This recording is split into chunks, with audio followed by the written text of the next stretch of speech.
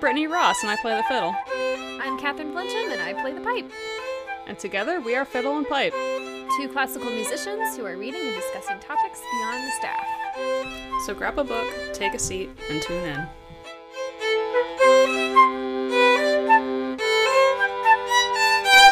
Cool. We're both recording. And welcome to yet another episode of Fiddle and Pipe. I am your primary co-host, Brittany Ross. And with me today, I have my other primary co-host. Secondary co-host. You said primary, so I was like, okay, what comes after primary? Secondary and then tertiary. What is this from? Quadulary. Oh, is this from algebra? I think you're thinking of quadratic. Oh, I don't know. Like the quadratic formula. Yeah, I don't remember any of that. I don't know. I don't work there. Mm-mm. I'm not a science computer. There's a reason why I don't do math and I do music. Even though there is music in some form, sadly, in music. You mean math in some form? There's math. Oh, yeah. There is math of some form in music, and it's very sad. Sadly, there is music in some form of music. Sadly, yes.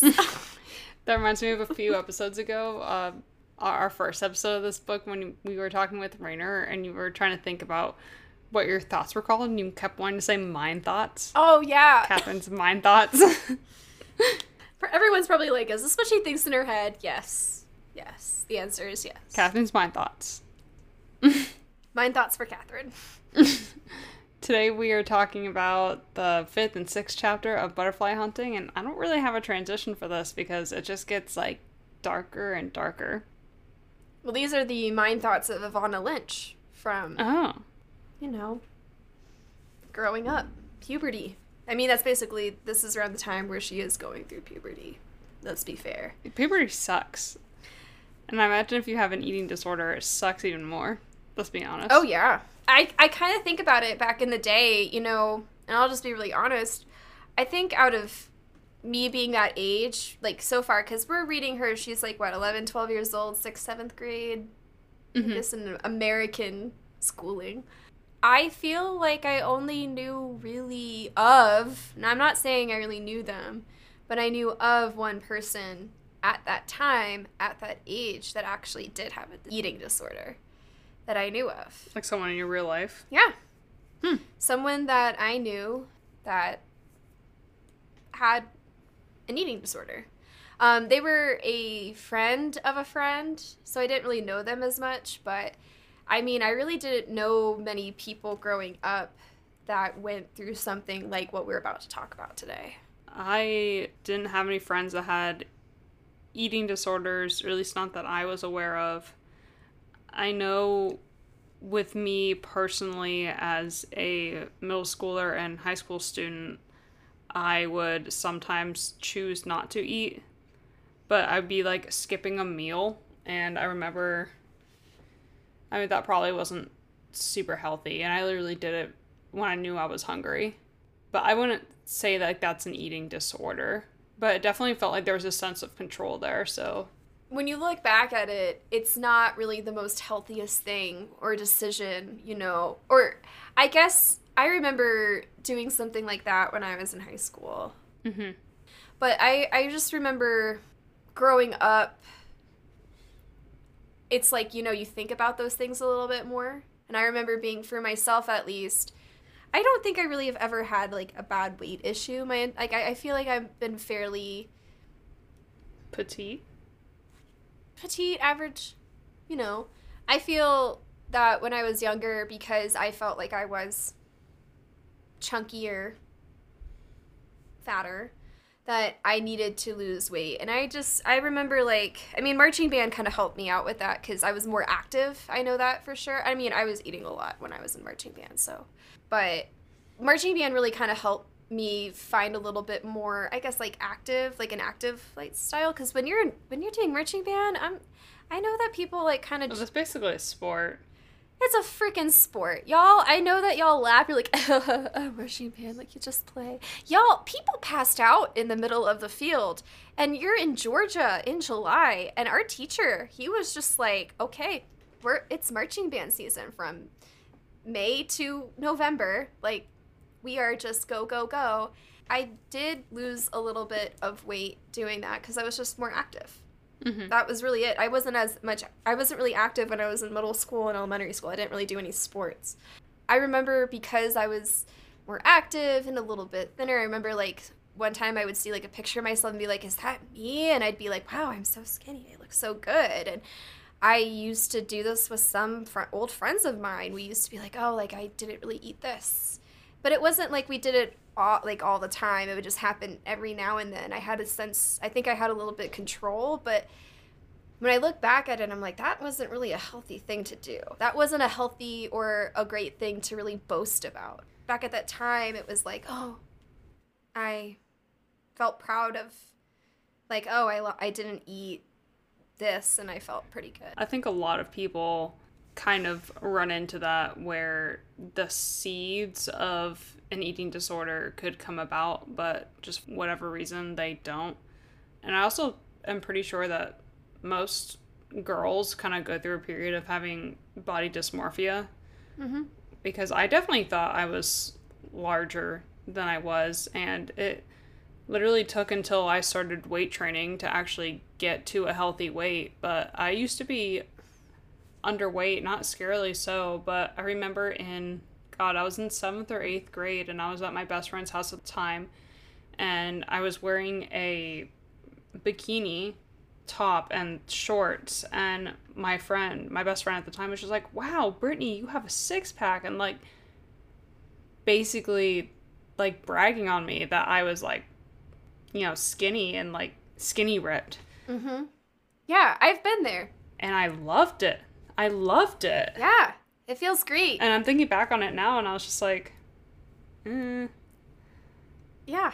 Like, at the time, it felt really great because you're just like, oh, wow, like, thin, I'm attractive, I'm like this. And yeah, you don't really think about that way about yourself as much. Like, I never really felt that way growing up, but whenever I had that kind of comment, I felt, oh.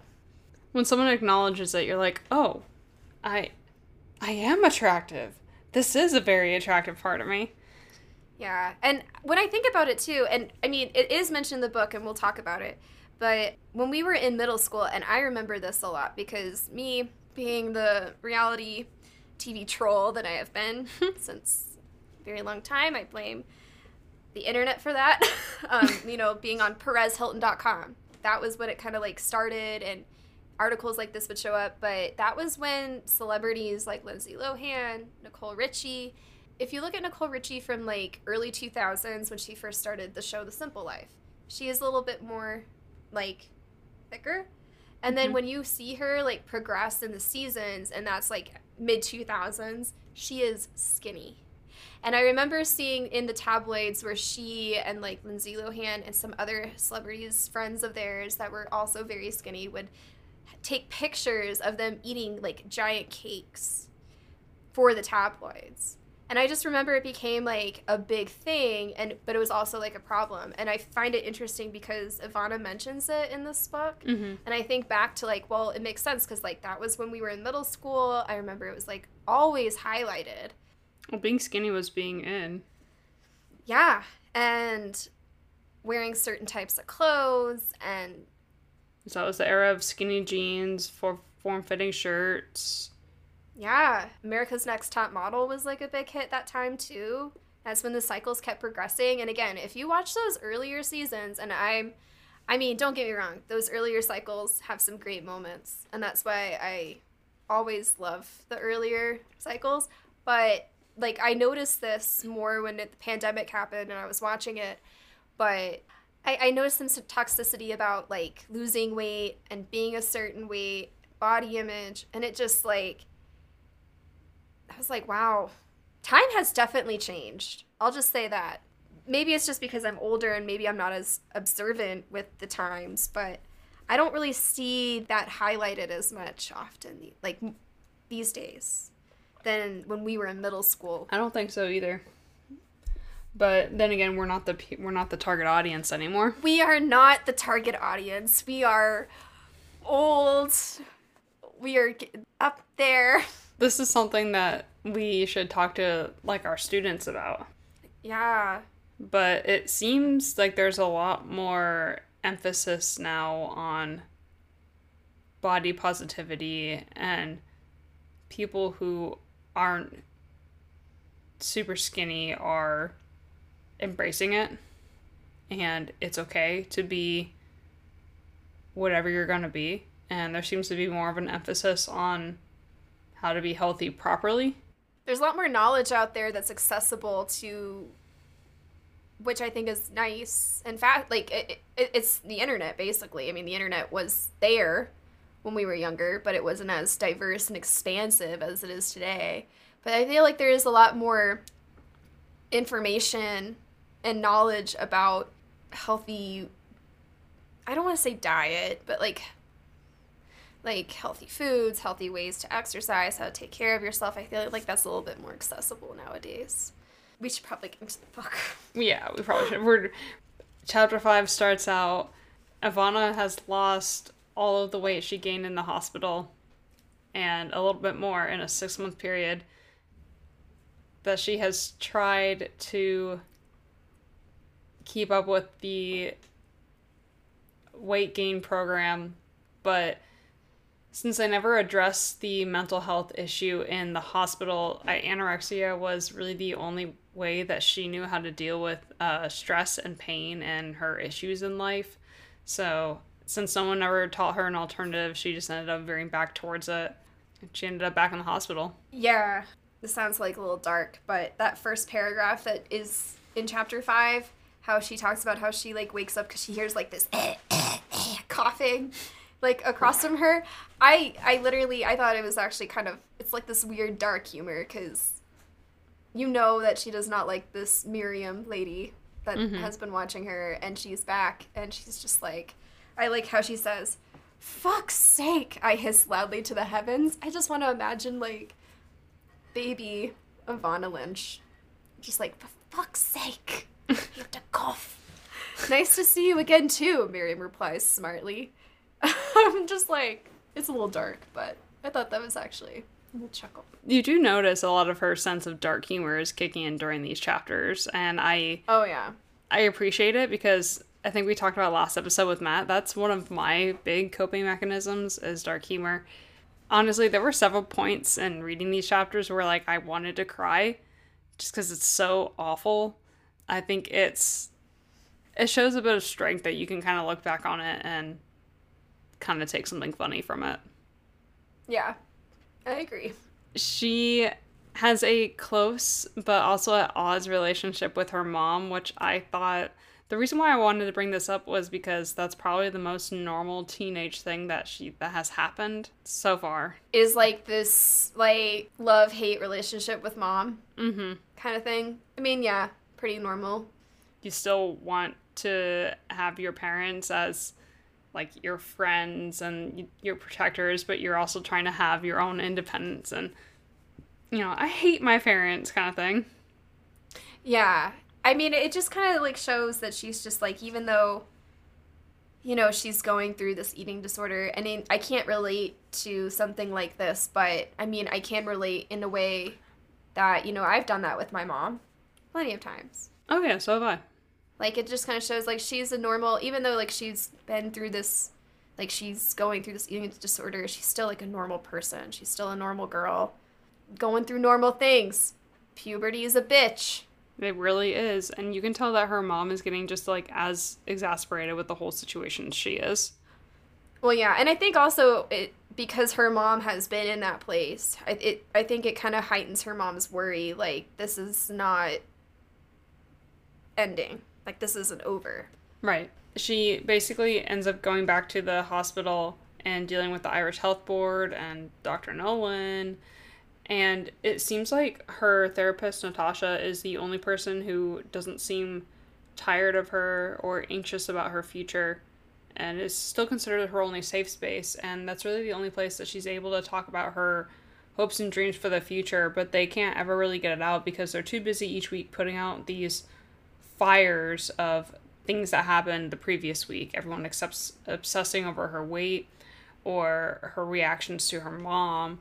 Therapy, while it's a great source for putting out small fires, if you're not doing the thing that you went to therapy for, it's not as productive. And this has happened with my therapist too. Like, instead of working on my big issues, it's like, oh, well, God, shit hit the fan this week. You're not going to believe what happened.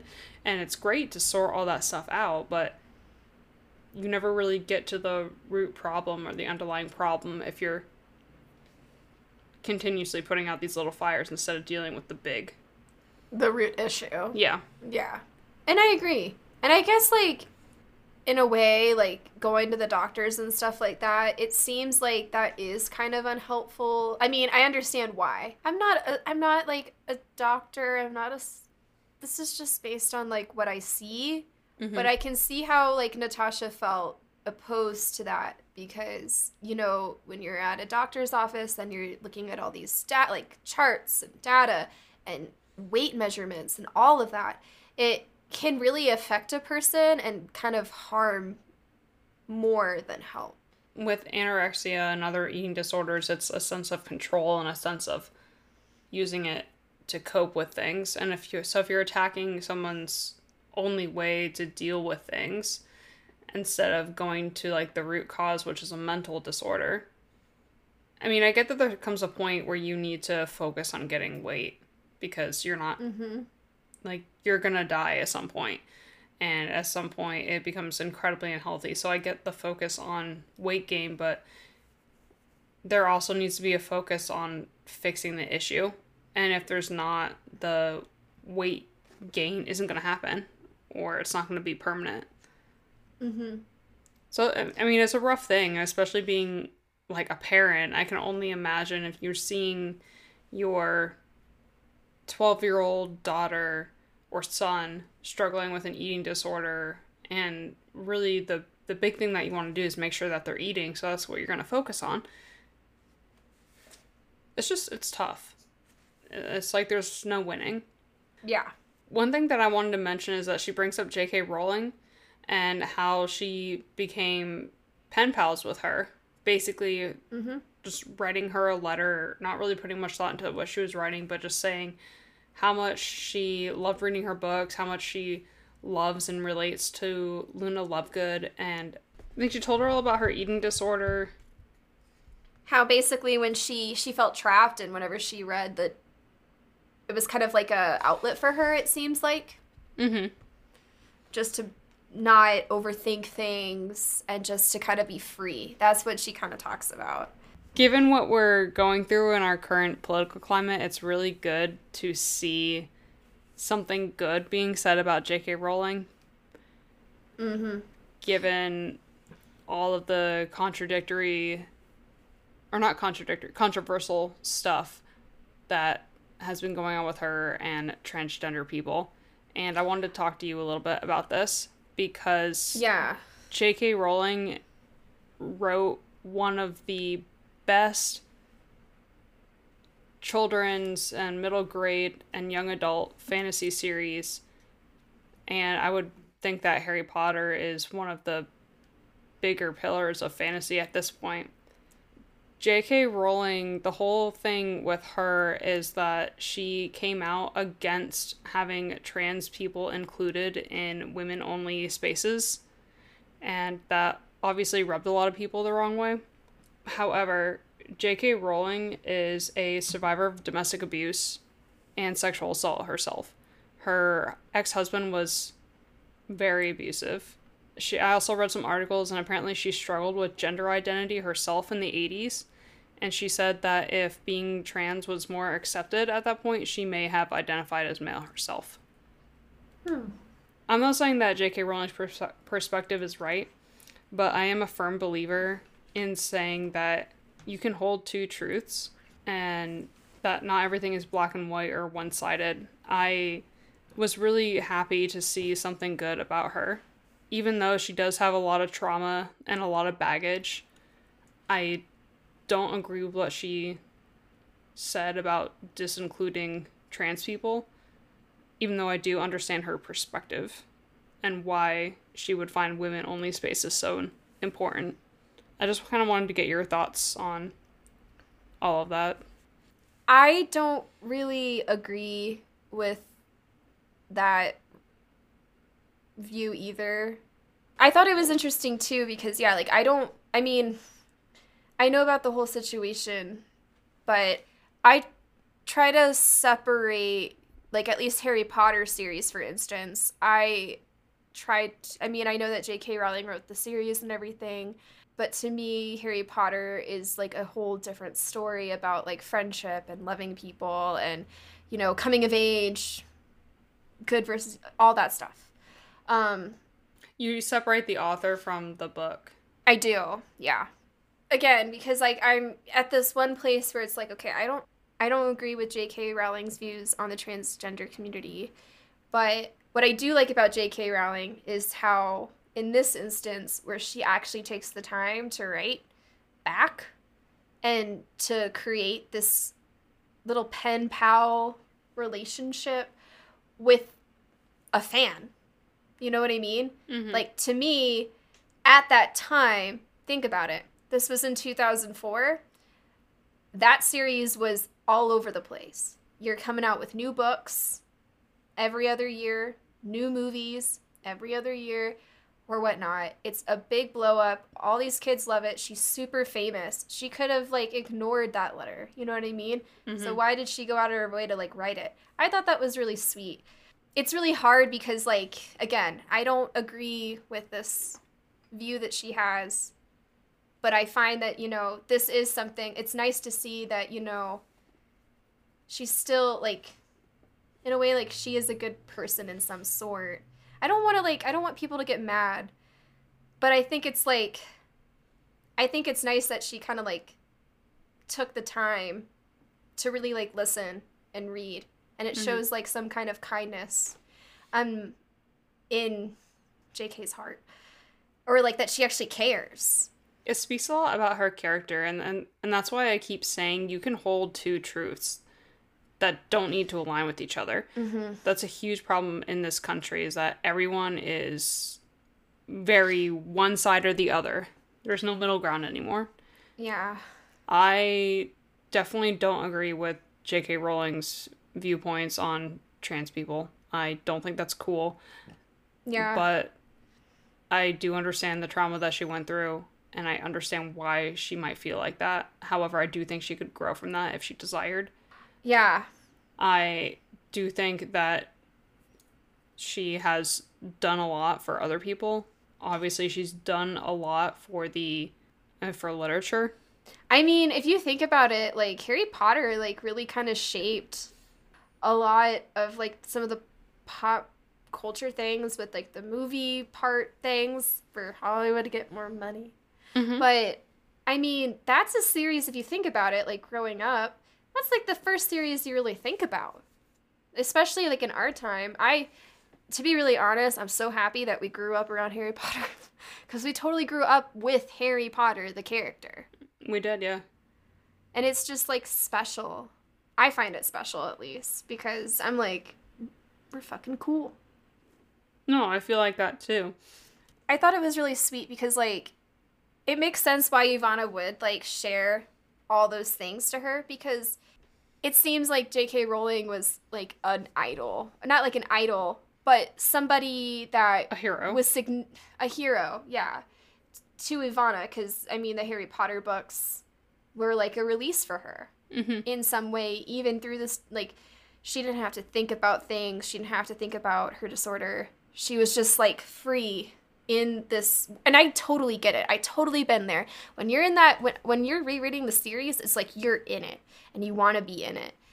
It's freeing. And I feel that way with a lot of books that I really like, is I like sitting there and just being into it and being in that world. It feels great. Books are a healthy escape.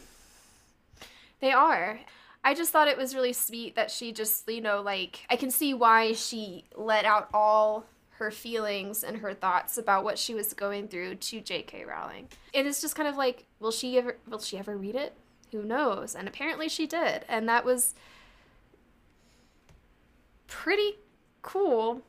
If I wrote to Taylor Swift and I got a letter back, you know I'm going to be like in a grave somewhere because I'm going to die of a heart attack. Be like, oh my God, my heart's going to stop and I'm just going to be like petrified. Frozen in time. I want to read this next paragraph. It's kind of a long boy, so I hope you'll bear with me for a second. Oh. Catherine just looks around. Oh, okay. Okay. J.K. Rowling and I continued to write to each other every few weeks. We actually became pen pals, and I became to know her as Jo. I'll never know what possessed her to keep up a steady correspondence with a desperate, depressive 12-year-old, but I will always be grateful that she did, because her letters meant the world to me during the darkest times. They hinted at magic and miracles and dreams that I'd almost entirely given up on, but they did not mean recovery to me, and that is a crucial point to establish here. I've told the story of our pen friendship to journalists and presenters many times, and it has always been simplified and trivial. Oh my god. I can't ever read anything. It has always been simplified and trivialized to a neat, inspiring, bite-sized narrative that I wrote to J.K. Rowling, and that she told me I needed to recover to be in a Harry Potter film, and I went right ahead and got on with that. It's a romantic notion. It's nice to think you can sweet-talk someone to conquering their demons, but I'm sorry to say it does not do justice to the ugly process of recovery from anorexia. I'm sorry to dispel the delightful fantasy, but I feel I must, lest someone else grappling with this same darkness is waiting for their own J.K. Rowling to rock up on a fire-breathing dragon and seduce them into recovery with a fabulous alternative life as an actress in a world-renowned film world-renowned film series. J.K. Rowling is not coming to rescue you. She doesn't have a dragon, and the Harry Potter movies are already over. What I mean to say here is that you cannot incentivize recovery. You do not get better to please anybody else, be they your parents, your partner, or J.K. Rowling. None of these people, no matter how wonderful they are, can take away the pain that caused you to reach for your disorder in the first place. You only begin to let go of your eating disorder when you find something worth living for. The letters gave me great comfort, warmth, and inspiration. Her words resonated and seemed to create an echo somewhere deep within my soul, but I did not buy it when she told me life would get better when I overcame anorexia.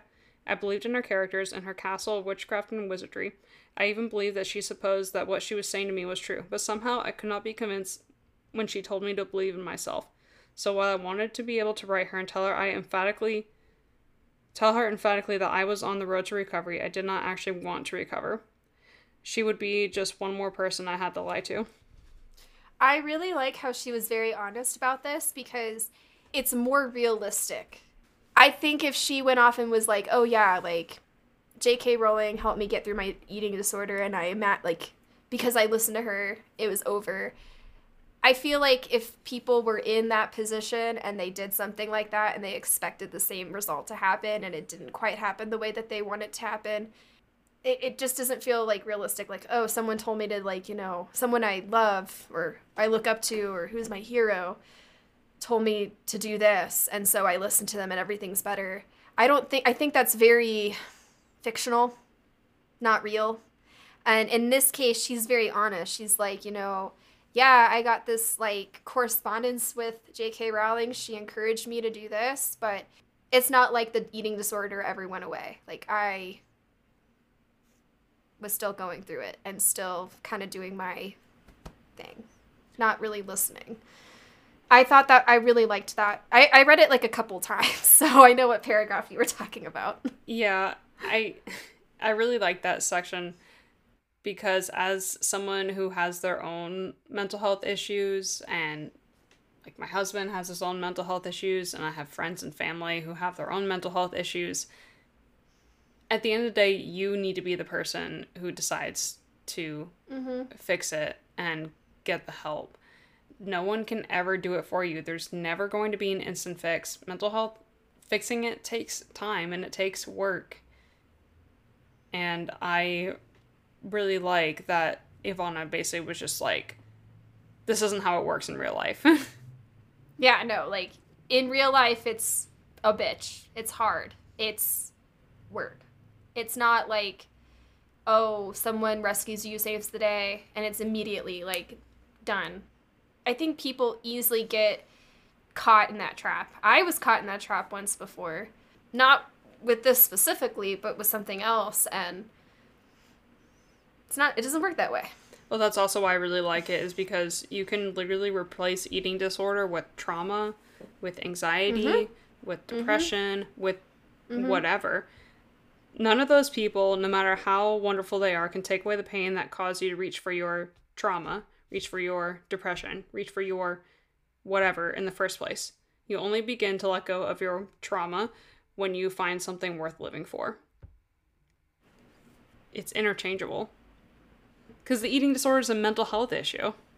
And you can't just force someone to fix these things. They gotta fix them on their own.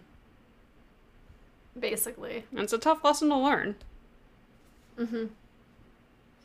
And recovery is not pretty. And it's not linear. And it takes time. And sometimes it's... In fact, most of the time I would say it's 2 steps forward and 1 back. But as long as you're making progress at the end of the day, I feel like that's what's important. Hey, you look kind of peppy. I am peppy because I just drank a cup of coffee from La Belle Rosette Espresso and Wine Bar. That's in Denver, right? Yep, we are located right across the street from the University of Denver. And do they have more than just espresso and wine? Yeah, we have breakfast burritos, paninis, pastries, teas. We have a lot. If someone was walking through Denver, and let's say this person was me, and let's say I wanted a panini, when is La Belle open so I can go and get one? We are open from 7 to 5 Monday through Friday, 7 to 2 on Saturdays, 8 to 2 on Sundays. And if you use the code FP Podcast, you'll get 15% off your order, whether you're in-store or online at labellerosette.com. That's a really good deal. Totally a good deal, and it's even a better deal when you get to see moi at the store. Is that a good deal? Not really, but I actually need to head to work right now because I'm going to be late. Oh. So I'm going to go. Go to La Belle Rosette. Go. Bye. Right now. Drop everything. Go.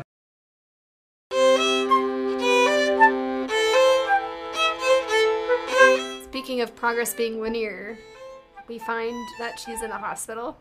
And it also seems like I want to say high. I don't think that's the correct term. But at the first time that... The vibe is off. The vibe is different because the first time around... And I say high because it kind of seemed like this in this section, in this part of the chapter. Because, like, we talked about how in the first time around, people are giving her cards, words of encouragement. And it seemed like this, too, when she was talking about it. Like, people were visiting her. People were like, we hope you get better soon. And now, this time around, she's back at the hospital. And it's more like the nurses are kind of like, here again. Miriam's back, coughing out a third lung. Her parents are pretty much, like, exhausted at this point. And it's just kind of like... Here we are again. It kind of feels, here we are again. We're not, this is like a cycle, it feels like. And that's the other thing about mental health is that people stop feeling for you when you either don't get better or if they realize that you are the one continuously hurting yourself. Mental health is tough because you can't see it as you can if I had like a broken arm or like an internal organ injury or something. Those are things you can actually see.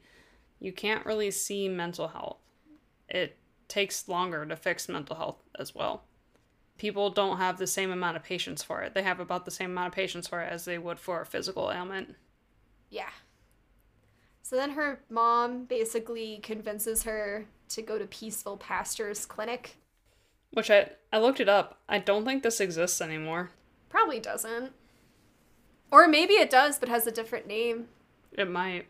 But they take her to this, or she kind of convinces her because she has this pamphlet. She's like, there's like horseback riding, and that immediately like catches her ears. She's like, horseback riding? Because she's a 12-year-old girl. I mean, get them with horses. And Daniel Radcliffe, because apparently it's in London. And guess who's in London?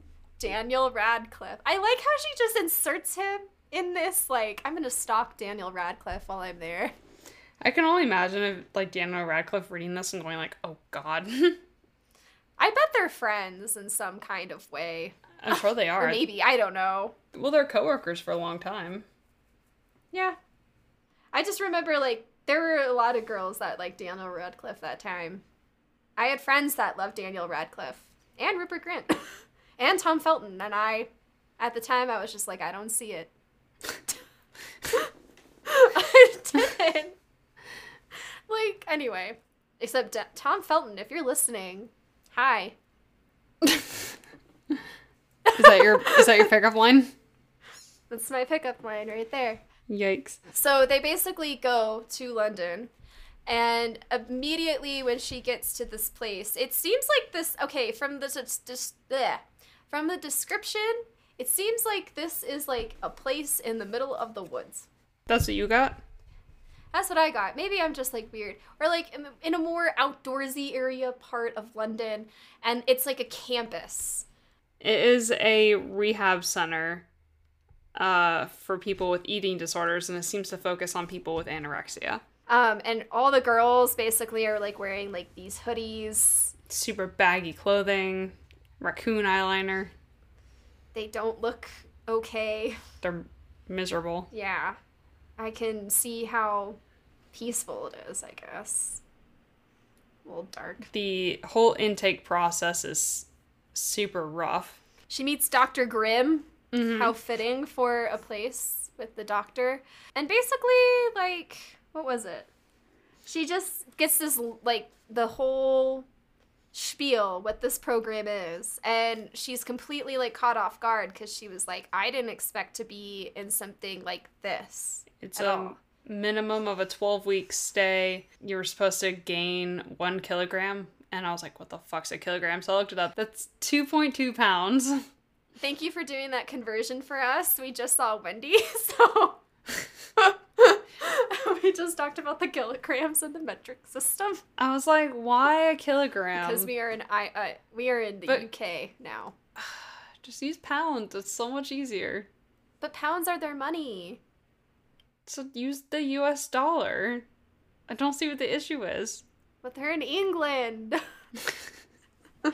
They also get basically 2 phone calls a week and then weekly visits. I think if they meet some of the requirements, or when you get past intake, they have to go through all your things to make sure you don't have sharp objects. You're basically on super heavy surveillance. Like, it is, they don't joke around. It is a really rough rehab center.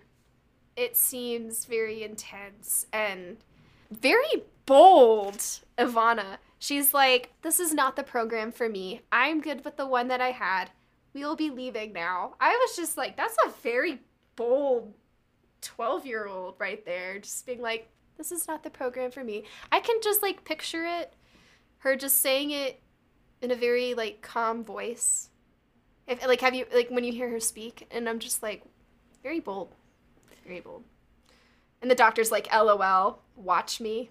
Oh, well, no. Basically, everyone's like, yeah, no, you need to stay here. Like, there's no way we can go back.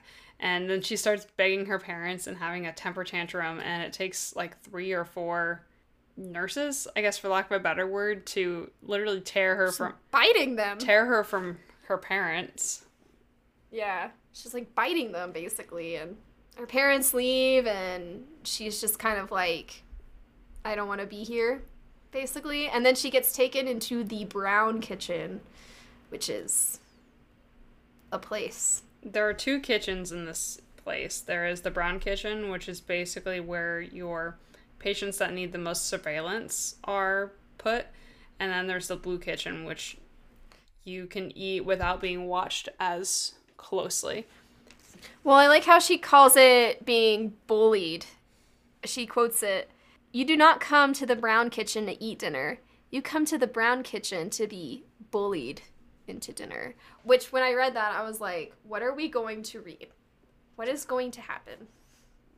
It's rough. They make her take her hat off because they don't want her to hide food in her hair or in her hat, and they check their sleeves, and they basically just stare them down to make sure that they're not hiding their food, and they just yell at these kids to eat, and they have to sit there until they're done, and all of them have to be done before they all leave, and they break. I mean, she says, I think it's in chapter 6 that she says something about eating. I forgot exactly what it was, but it was like basically all they do there is eat. I just know that it took her a while. Like, she couldn't really finish like what they gave her, and everyone was getting mad because they wanted to watch TV, they gave her, like, something else to eat and finish, and then everyone left, and she's just kind of, like, she's just kind of sad because she's being supervised. She doesn't really know anybody. It's just, like, this new scary place. And, I mean, if you think about it, like, I mean, I remember being 12, but if I were put in a place like that, I'd be freaking terrified. Like, not lying. I would be so terrified. I'd be pissed. I'd be angry. Honestly, same. And it just seems like that was kind of like the tone that Ivana had for a good portion of the beginning of her stay at this place. She mentions in chapter 6 that this older girl comes and tries to be nice to her and be friends with her, have conversation with her, just kind of like ease her mind a little bit. And Ivana goes off saying, like, I hate the English, they control our lives, blah, blah, blah, and the girl gets upset. And she basically just kind of alienates herself from, like, people. I guess the people in the brown kitchen don't like her as much because she takes her time eating these meals because she doesn't really want to eat. But when you're in the brown kitchen, you need to eat. So she's, like, not really having a good time right now. No, she's throwing all these temper tantrums and doing everything slowly and crying, and she snips at the other kids that try to reach out to her because when you're suffering and you hate yourself, it's so easy to just push everyone else away. Yep. Been there. She even shares her anger towards her, like, letters. Like death threats to her mom, basically. Yeah, and she kind of even, like, if she writes, like, she's just like, I want to show people that, like, how awful this place is, how bad I'm doing, how this is not helping me, that way I can get out. It just seems like she's just not having it. She doesn't want to be there. There was no respite from eating at Peaceful Pastures, not for anyone under any condition. It did not matter how young or sick or traumatized you were, or how much you were suffering. There was never a break from eating. Every single calorie from every meal or snack went in at the farm, either between screams or through mute, tensely held jaws. It felt like the entire purpose of our lives was eating. No sooner had your belly stopped hurting and whining from the last ambush than another meal or snack time was launched. And as you sat there chewing your way through hunks of chocolate and caramel, you couldn't help but frantically calculate the river of calories consumed, especially compared to the meager amount that had previously sustained you. And this is kind of what I was talking about earlier, where I understand that there comes a point where you do need to treat the weight loss, like the literal weight loss issue, but this isn't a way to help the mental side of it. Honestly, like, these rehab centers, and a lot of them are like that. I mean, I've never been to a rehab center, but I've thought about, like, Peachford and Ridgeview here. Have you heard of them? No. I had a couple friends in, like, high school who were institutionalized for self-harm kind of stuff. These inpatient facilities, they are brutal, and they need to be brutal because these are the people who are most likely to hurt themselves, and these are the people who can't be trusted in their own day-to-day lives. And it's kind of the same here. Everything is taken away from you because it's sort of a push comes to shove situation. And it will work for the time being. Like, most of these kids will gain back their weight, but it's not going to help them mentally. They're just going to keep coming back. She mentions that she, like, kind of also picks up, like, she observes some of the other girls that have been there longer than her. And, like, that one girl, she mentions a girl named Lexi. She's one of the more vocal people that kind of give her a little snark at dinner time when she's not done yet with her dinner. She's like, can we, like, get on with it so I can watch my reality TV show? It's you. That's me. But Ivana mentions that Lexi has been in, out for quite some time. Like, she will gain the weight, go back home. Obviously, something is not really happening or working when she's at home, and then she's back in the facility again. Ivana also talks about how some of the girls, and maybe Lexi was a part of this, how some of the girls, like, actually found ways to hide their food despite what, they had to do at the beginning of dinner that first time. pulling their hair back, showing their sleeves and everything like that. We're drinking a bunch of water so that way you have water weight before your weigh-in each week. But it just seems like someone like Lexi, who's been there like in, out, is kind of an example of that, which is sad. Yeah, because a place like this is only focused on literally putting kilograms on kids instead of actually fixing their mental health issues. Was it mentioned that there was a therapist at this facility? I think it might have been briefly mentioned. Yeah, there's a therapist. It's like a mandatory once a week kind of thing, but Ivana says it seems like it's more just kind of checking a box. She goes and talks about her stuff, but she just says that she doesn't really get anything from it. And then another girl that she's friends with just goes in there and stares at the therapist, doesn't really say anything. So, yeah. I mean, I don't know how productive it is. It seems like a lot of these places are kind of like that. Because a lot of these inpatient facilities are last resort. Mm-hmm. Where you're focusing on the most crucial issue. So for my ex-friends in high school, it was making sure they didn't kill themselves. And for Ivana, it's making sure you're gaining weight. Yeah.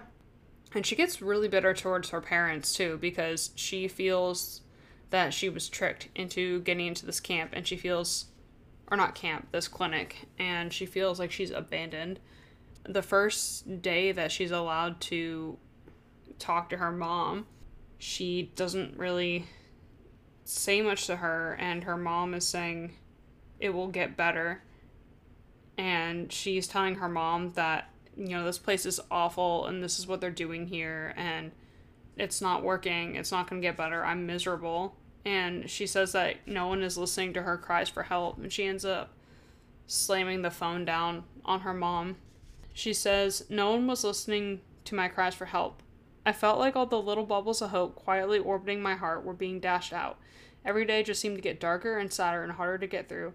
Something about the repeated refusal to acknowledge the full extent of my pain really played at the edges of my sanity. I don't know what point I'm trying to make here, politically, morally, or otherwise, but perhaps I'm ranting. But to me, there is something deeply unethical about a scared 12-year-old begging for help and crying, 'I can't do this,' only to be met with a blank chorus of, 'Sure you can.' You know the end of the story already. I got out of there and ultimately everything did get better, but when someone is in such a fragile state of mental health and finding no source of comfort, I don't know that it would always get better. Personally, when it comes to anorexia recovery, I don't approve of solely treating the body and turning a deaf ear to the soul crying out for help. A soul can still drown in a healthy body." Mm-hmm. And it seems like there's, like, it's not just with Ivana, but there's, like, a lot of mental health issues, like, happening in the facility, because she mentions that while, like, after she, like, you know, while she was, like, on the phone and her conversation was, like, tensing up a little bit, she notices around the room it's kind of, like, the same deal with some of the other girls. Also, there's, like, this, like, there was that random moment where this girl comes up to her and she's, like, writing a letter to her mom and, like, licking the stamp, and the girl is, like, oh my god, you can gain, like, 5 calories from licking a stamp, which I had no clue that was a thing. But seeing that, like, reading that comment, that's, like, that in some way, and I don't know, I don't want people to get mad at me for me saying things, but it sounds like it's very, like, some kind of compulsive disorder there. It's, like, counting things like calories in a way where it's, like, you go down to stamps. Mm-hmm. Like, that's something that, you know, shouldn't this girl, like, find some help and kind of, like, you know, telling herself, like, you know, if you lick a stamp, you're gonna be okay. Well, that's the whole point of having a disorder is when it, like, impairs your day-to-day life. And so, like, anxiety is, like, generalized anxiety disorder, for example. Yeah, and it just seems like maybe that's why that facility doesn't exist anymore when you looked it up on Google. Maybe they did a terrible job with the mental health, like, portion of this place, and bye. Yeah, I honestly don't know. It just kind of shows, like, how fucked up these places are. It just needs to get better. It needs to be better. I know it's, like, a last resort option, but if this tends to be the trend in most instances where it's very harsh and not much gets done on the mental side, then something needs to change. Right. The last portion of this chapter, well, I know at some point she does talk about why it is so cruel to say it really, like, it will get better to someone who's really going through, like, a mental health crisis. I loved that paragraph too, because I'm trying to find it. It's on page 218. I have it like marked in my thing. You read it then. It will get easier is probably the most offensive thing you can say to someone in the grip of pain. You are borrowing from a future that isn't promised, a future that depends entirely on their endurance of the pain. You are taking for granted a well of strength within them that they may not possess, fast-forwarding through the ugly bits that you don't want to watch, but they must live through nonetheless. It will get easier is not a helpful thing to say to someone for whom only the present moment can exist, so vivid, so intense, that it's not possible to imagine a moment beyond it. The future doesn't matter to someone enduring an unimaginable pain, so let's not entertain that childish fantasy. All that matters is the pain that is consuming you in this moment, that you grit your teeth and try to survive it. You invalidate the pain and the damage it inflicts when you hasten to skip past it to a brighter tomorrow. Sometimes things are just unremittingly shit, and the only respectful thing to do is to stand next to the person going through it and scream along with them. To be very honest, I think this is why we get along so well. Woody does this to me. It's more the last thing. He's more of the person that will, like, sit next to me when I'm having a bad day and kind of, like, scream along with me. And I think it's more like he's been through something, and it's not my place to say, but that's just how he kind of views things, and I understand why, from his point of view. I really liked this paragraph because there have been times where I've said it will get easier, I hope things will get better, and most of the time I say that because I truly hope that things get better for people, and sometimes I really don't know what to say, because I am guilty of this, but I've tried to be a little bit less like, it will get better. I'm trying to do less of that, and I've been thinking a lot about that lately in my own life, because I've been thinking this too. I hate it when I've had moments in my life where I've gone through some fucking trauma, and at that time, I'm fucking angry at the world, and I'm not happy, and people are like, oh, we'll get better, and I'm just like, how the fuck do you know? You know, that's literally what I'm thinking in my head half the time, and I know I just threw a couple of F-bombs, but, you know, when you're in the moment, you just have to say it. It just seems like empty condolences more than actually knowing that that person is in your corner. It's like, how do you know if it's going to get better if you really don't understand the situation? How do you know what's going to happen to me in the future? It's like things like that, and that's why whenever sometimes I get told that, it kind of pisses me off too. I start thinking like, well, how do you know that? You don't know me. You don't know my life. Why are you telling me this? I've just been in that place, both ends. David and I have gotten a lot better at this.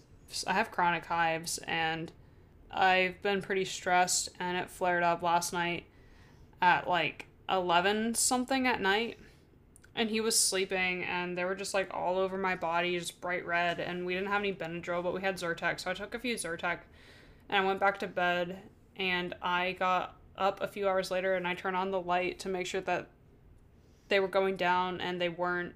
But turning on the light woke up David, and I was like, oh, I'm so sorry. And he, like, woke up instantly. He's like, are you okay? Like, what's going on? And I'm like, I'm sorry I woke you up. And he's like, no, it's okay. He's like, I'm gonna be here for you, even if there's no stores open. It's important to show up and to be there for people emotionally and physically, even if you can't do anything. Oftentimes just knowing that a person is in your corner, like, means a lot. Yeah. This chapter ends out on her being moved to a different room and getting a little bit more privileges. She becomes a little bit more friends with people too. Yeah, we're glossing over a lot. This is like a 100-page chunk here. Yeah, a lot of it was more of her, like, being angry. Her day-to-day. Yeah, what she experienced, like, in the kitchen. with the people that she interacted with. It was a lot of anger, I think.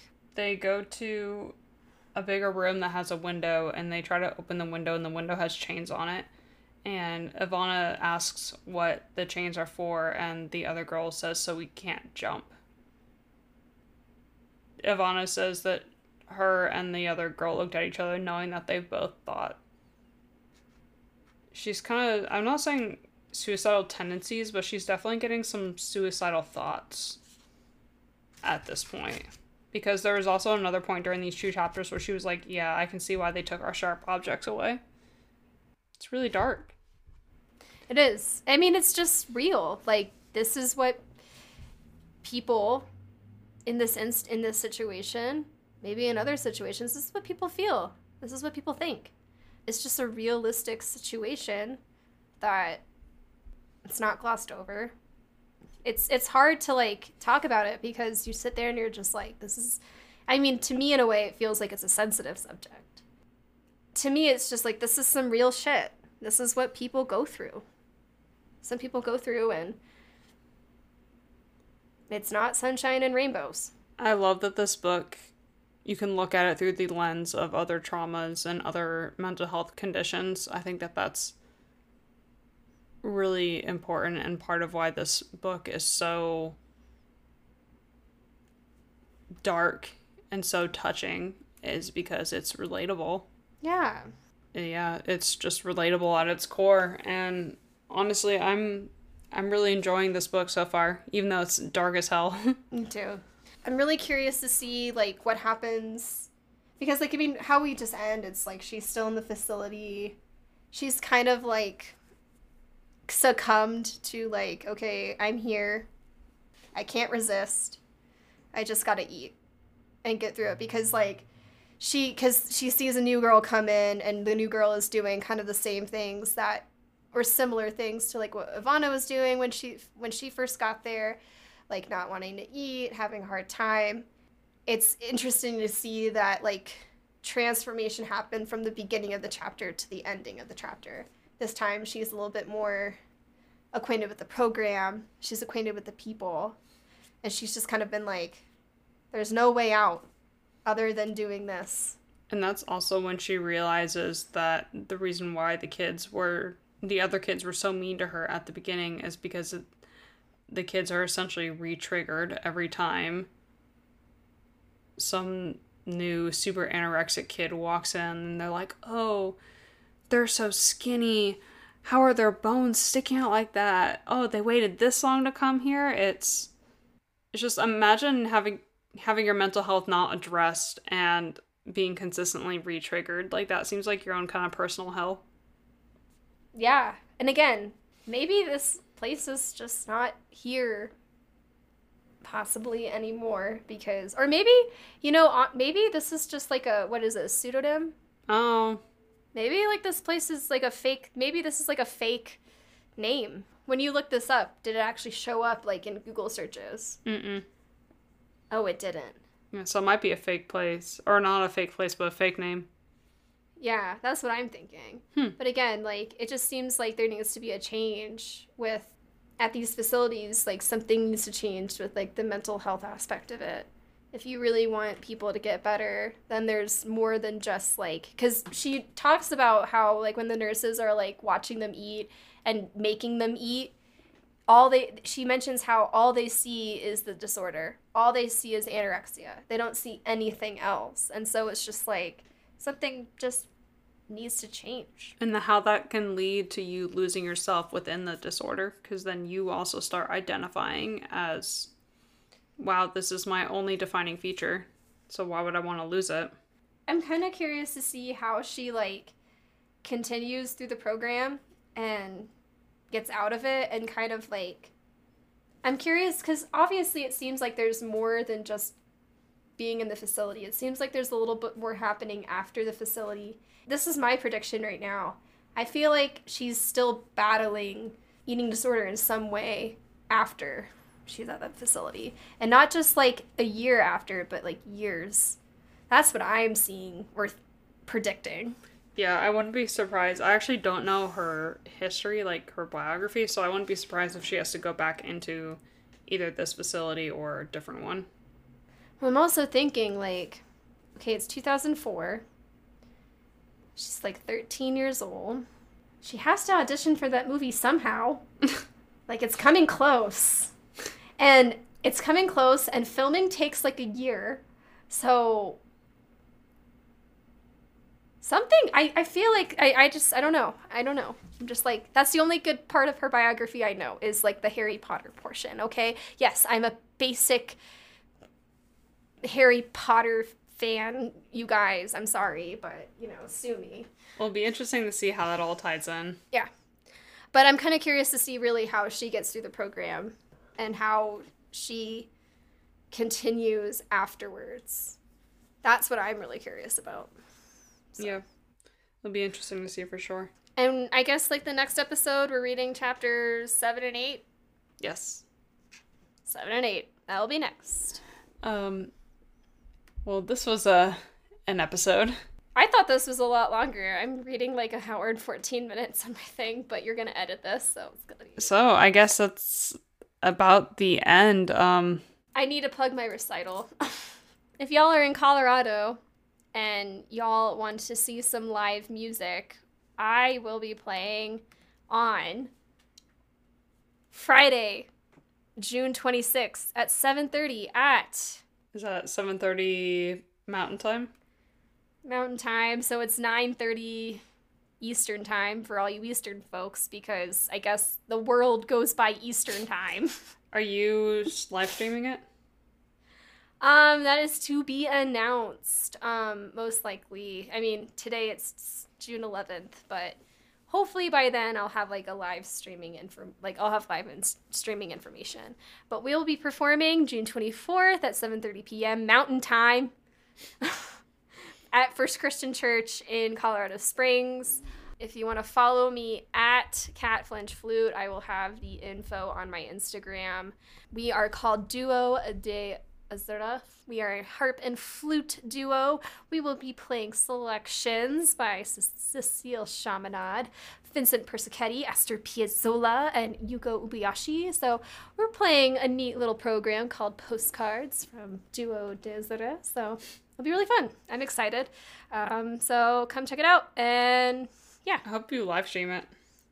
I hope so too, because it kind of sucks like I can't share live music live in person with like everybody. So I know you already plugged your Insta, so I mean, I guess I'll go ahead and plug mine. I am at BM Ross Music. If you follow me, I might share some of Catherine's stuff. We'll see how active I am on it. If you want to follow the podcast, you can follow us at Fiddle and Pipe on Instagram, and you can follow us on Facebook at Fiddle and Pipe Forum. You can also follow us on Spotify and on Apple Podcast. And hey, while you follow us, you can just like easily rate us. So rate us. You don't even need to write a review. But if you want to write a review. You should write a review. Like seriously, just put down, I really like listening to this podcast. A+. Put a happy emoji. Emotion. A+. Emotion. A happy emotion. If you want to do something that takes a little bit more work, you can easily shoot a text to one of your best pals with our podcast in it, an episode that you think they might like. Spreading us around to different listeners' ears is how we get bigger.